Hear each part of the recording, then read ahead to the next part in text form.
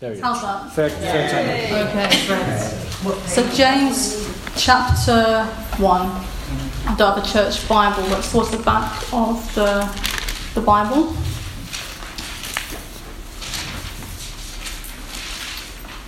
Okay. James was a letter that a guy called James, who was a brother of Jesus, wrote. And he wrote it probably in a few decades after Jesus was around on earth. And he wrote it to people who were going through difficult times to encourage them. So you could say he wrote it to us, if you want, if anyone's going through a difficult time. I'm going to start at verse 1. Let's read. Is everybody there? No. Page 1213 in the Church Bible. I've got it. Richard will do. Okay. So James 1, verse 1 down to verse 4. James, a servant of God and of the Lord Jesus Christ, to the 12 tribes scattered among the nations. Greetings. Consider it pure joy, my brothers and sisters, whenever you face trials of many kinds, because you know that the testing of your faith produces perseverance. Let perseverance finish its work, so that you may be mature and complete, not lacking anything. And then jump down with me to verse 12. Blessed is the one who perseveres under trial, because, having stood the test, that person will receive the crown of life that the Lord has promised to those who love him. Okay. So, key words in that passage is perseverance. Anyone shout out any other words for perseverance? It's a bit of a weird word. Endure, yeah, endurance, enduring. Holding on, plodding on, yeah, plodding on, absolutely. Keeping going, yeah. Anything else? Not giving up. Don't give up. About being patient, standing firm, but keep going. That's Bryony got that one. That's the title of the message, just keep going. And that's what I want us to be encouraged this morning, to keep going. Okay. So talking about endurance and perseverance, I like long distance running. Well, let's just say I'm getting back into it. I went out for a run yesterday and Richard bumped into me and I was walking. And he was very kind, he didn't laugh. So that's all right. But I like long distance running, but I like it when it's sunny, and I like it when I'm feeling strong and when I'm feeling energetic, and I like it when, the leaves are beautiful and everything's glorious. I like it when everything's going well. I don't like it quite so much when it's cold and dark and a bit rainy. I don't really like it when I'm feeling tired or grumpy. Yeah, so that's why I say I like it in theory. So life isn't always sunny, as we know. There's things that people go through. Life is hard, things happen, challenges come our way. And James is talking about that in his passage, and also the passage that Richard read earlier about persevering and fixing our eyes on Jesus. These men who wrote the letters were trying to encourage the church in difficult times. So, trials. So the word in the Greek, because I looked it up, it's a weird word, I'm not going to get it right, but perasmos, don't know how you pronounce it, perasmos. It means testing, trial, or it could mean temptation as well. Okay, you've heard the phrase, these things are sent to try us, and try us they do. Yeah, so trials happen to everybody. If you've been around over the last few years, you'll know that there was a pandemic. That was a trial, that was a universal trial that affected everybody in the entire world for several years. But trials can also be small things. They could be things that nobody else but you and the Lord know about, that's in your heart. But it could be something that's taking all your attention, taking all your vision, and it's, whatever you're struggling with is just completely in your mind and you can't see a way forwards. But trials come along. Okay. Is anybody going through a trial at the moment? Or has anyone been through a trial? I'm not going to make you say what it is. Yes. So I'm talking to people who are going through trials, or people who've been through trials. It's relevant to everybody. James is saying, count it pure joy, brothers and sisters, whenever you face trials of many kinds. Is anybody enjoying their trial at the moment? What's wrong with you? I mean, come on, you're supposed to be happy and celebrate it. No, I don't think that's what he's saying. If a trial is a bit like a test or an exam, children, do you enjoy exams? No. Do you know anyone who enjoys exams? Yeah. Yes. Something wrong with you, Pastor. But most of the time we don't enjoy tests or trials or exams or difficult things because it's not fun. And I don't think James is saying we have to go around with a big smile on our face and pretending everything's fine. I don't think he's saying that we have to be dancing and celebrating when things are really hard. But that's not what he's saying. But we'll come back to what he's saying in a second. I'm going to tell you a story. So back to the running. I have a dear friend, a colleague called Paul, who in 2019 said, Katie, why don't we do the marathon? And I was like, yeah, I don't think so, see you later, I'll cheer for you, it's fine. I don't think that's a good idea. At the time I didn't do any exercise at all, but for some reason I was persuaded, so we set out on our training program. I think at the time I could run maybe about 400 metres. So marathon is 26 and a bit miles. So I started out at my 400 metres. I was like, oh, my heart's about to explode. I'm going to die. I better stop. Okay, so I went home. I did another one. Okay, it was just as bad. The first 3 weeks were terrible. I think by the time I got to maybe week 3 or 4, it started to feel a bit better. I could run without exploding. I could get to maybe 1 kilometre, 2 kilometres. And so we gradually built up some exercise tolerance, we gradually built up some endurance. And after a few months, we did our first training race. So that got a medal. That is a 10-kilometre medal. So it was a run called Run in the Dark. So it's a little moon on the medal. Somebody running. That was around Battersea Park. And at the time, it felt like a really good achievement. It was like, wow, a few months ago I couldn't hardly run at all, but now I can do 10 kilometres. And then after a couple of months, we did our next training run, which was Thorpe and Egham half marathon. So I'm quite proud of that one as well. A little picture of the Magna Carta and Thorpe Park theme park. So that was really nice. That was hard work, not going to lie. That felt really difficult. And then we did a few more. Ask me where my marathon medal is. Yeah, where is it? Where's my marathon medal? You haven't collected it yet.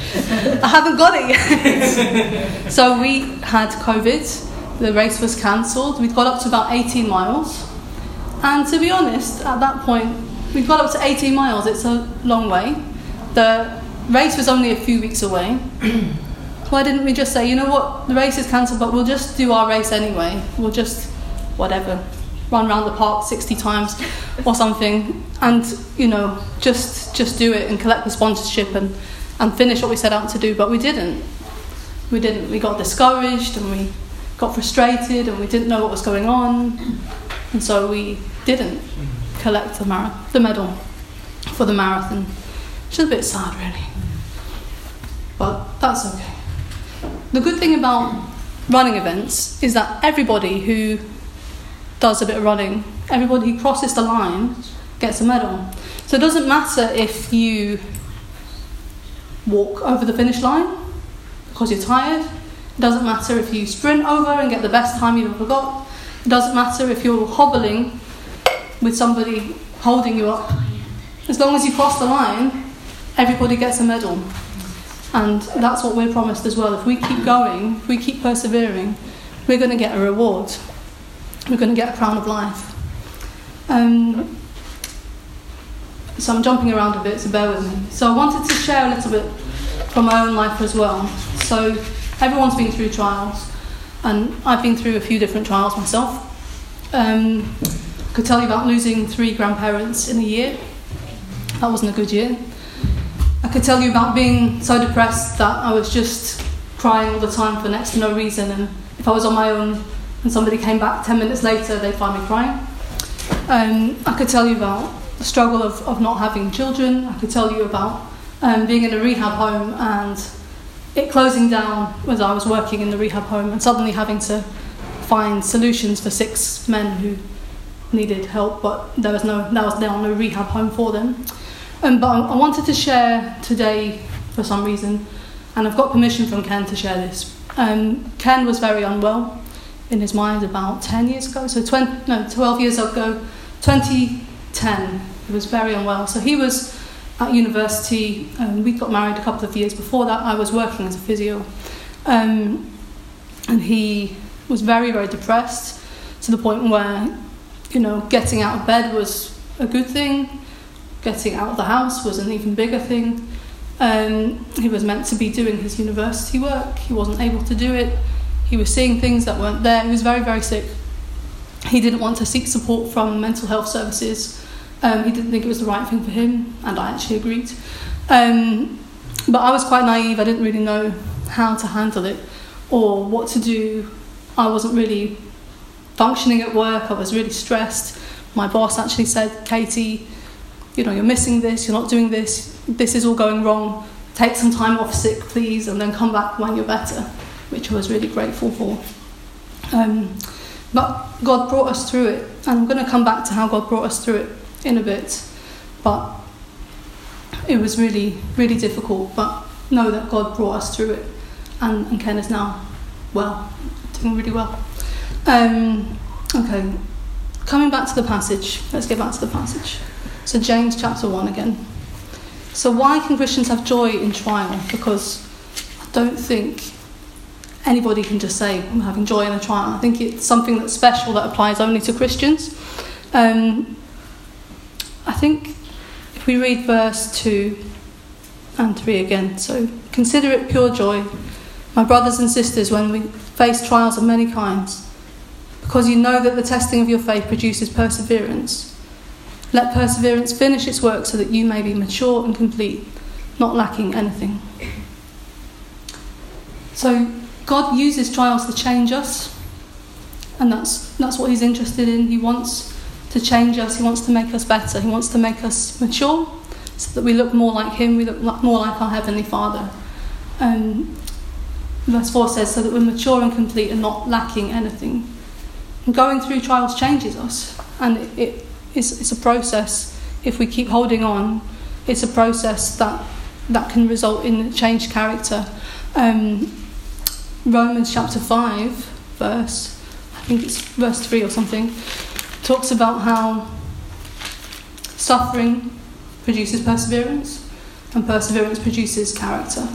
And God's interested in what's in our hearts.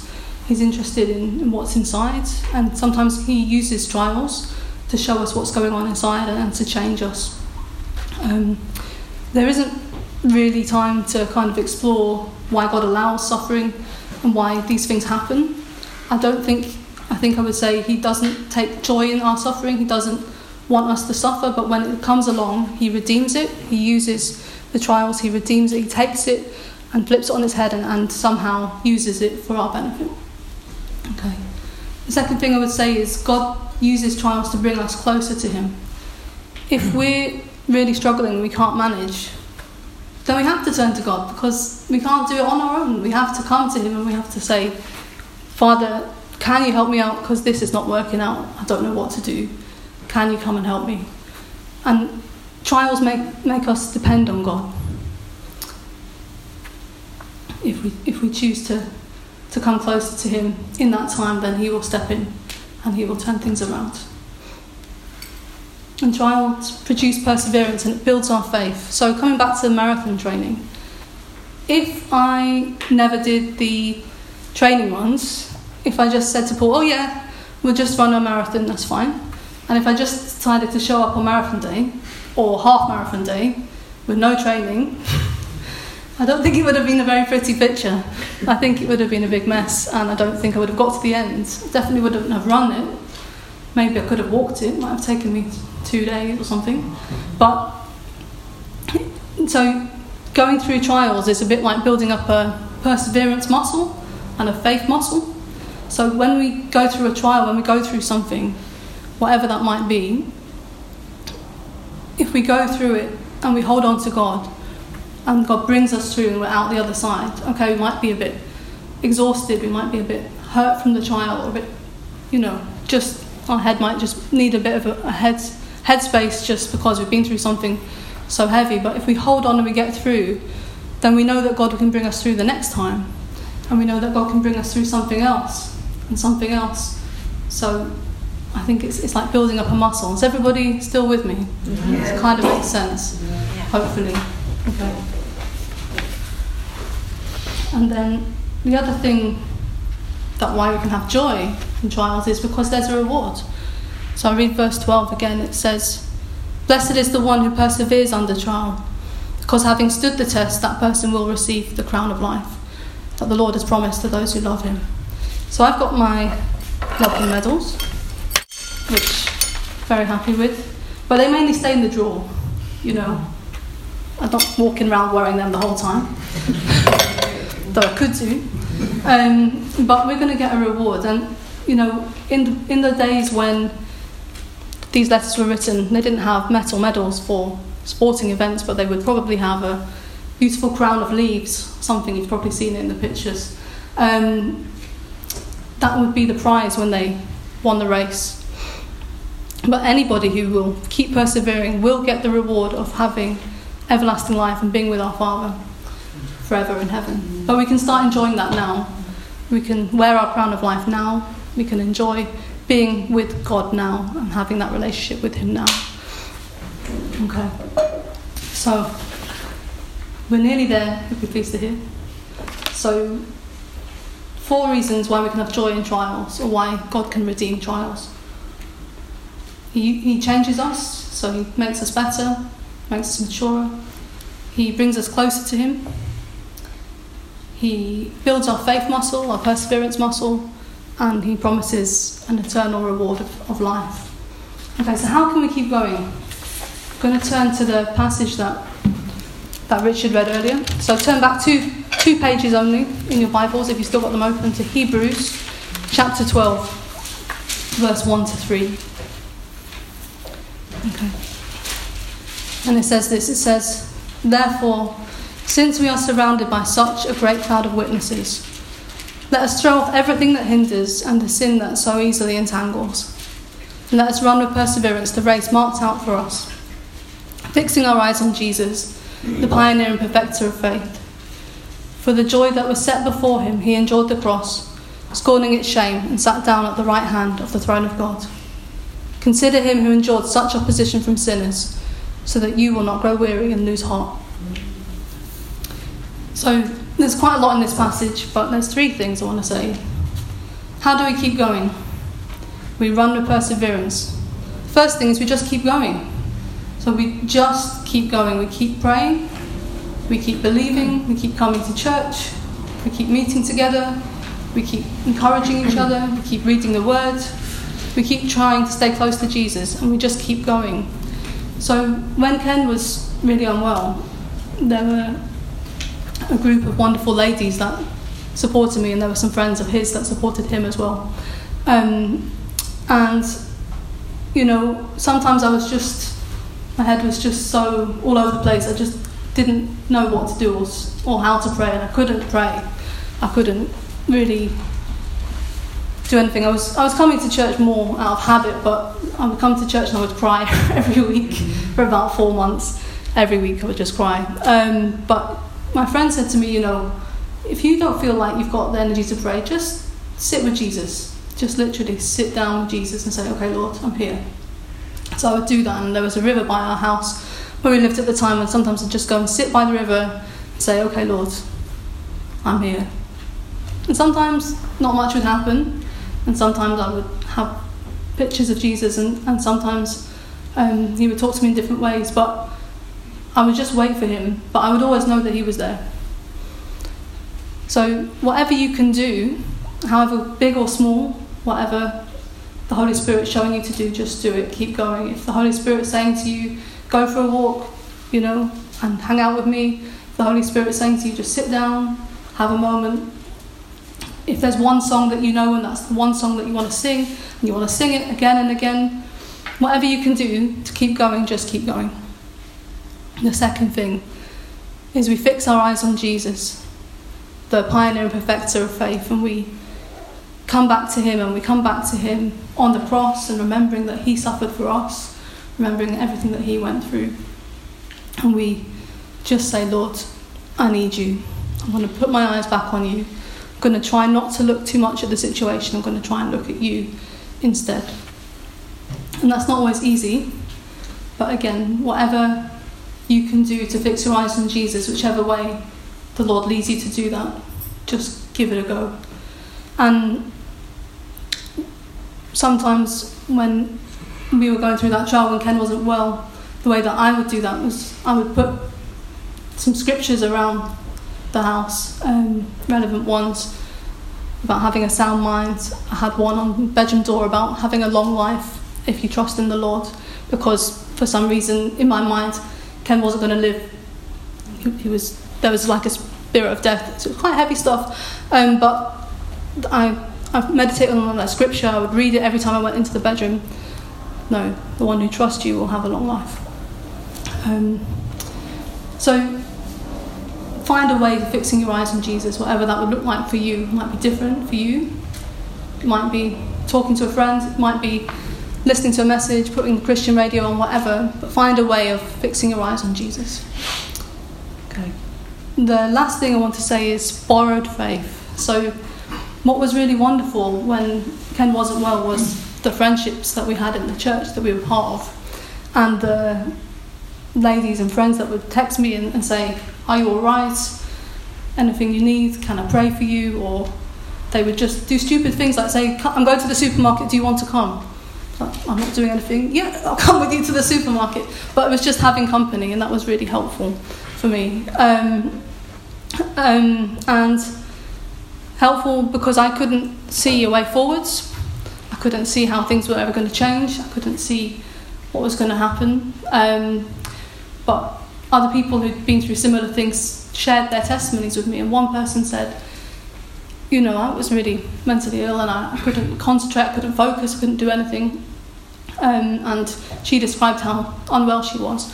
And then she said, but God healed me.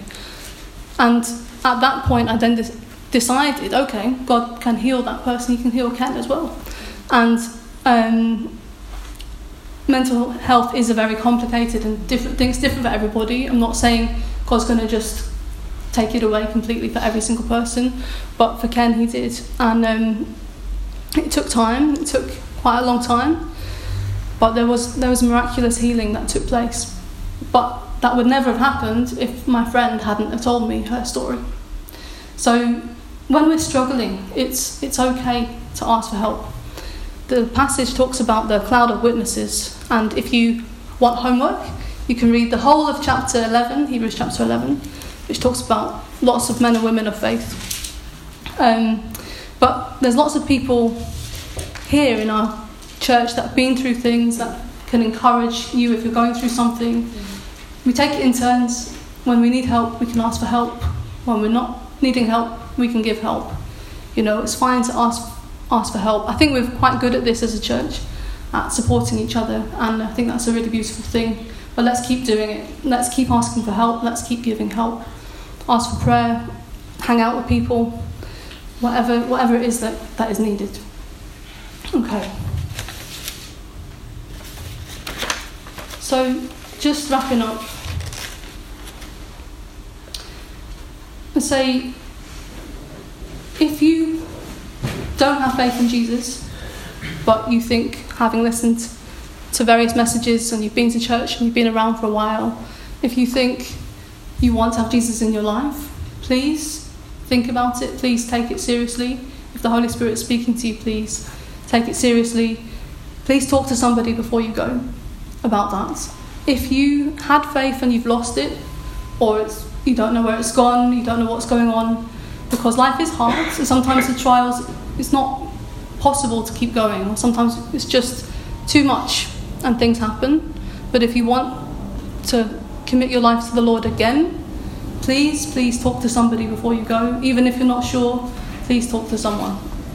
And if you're going through a trial right now and everything's too much, just come and put your eyes on Jesus and let him do the rest. We don't have to do anything.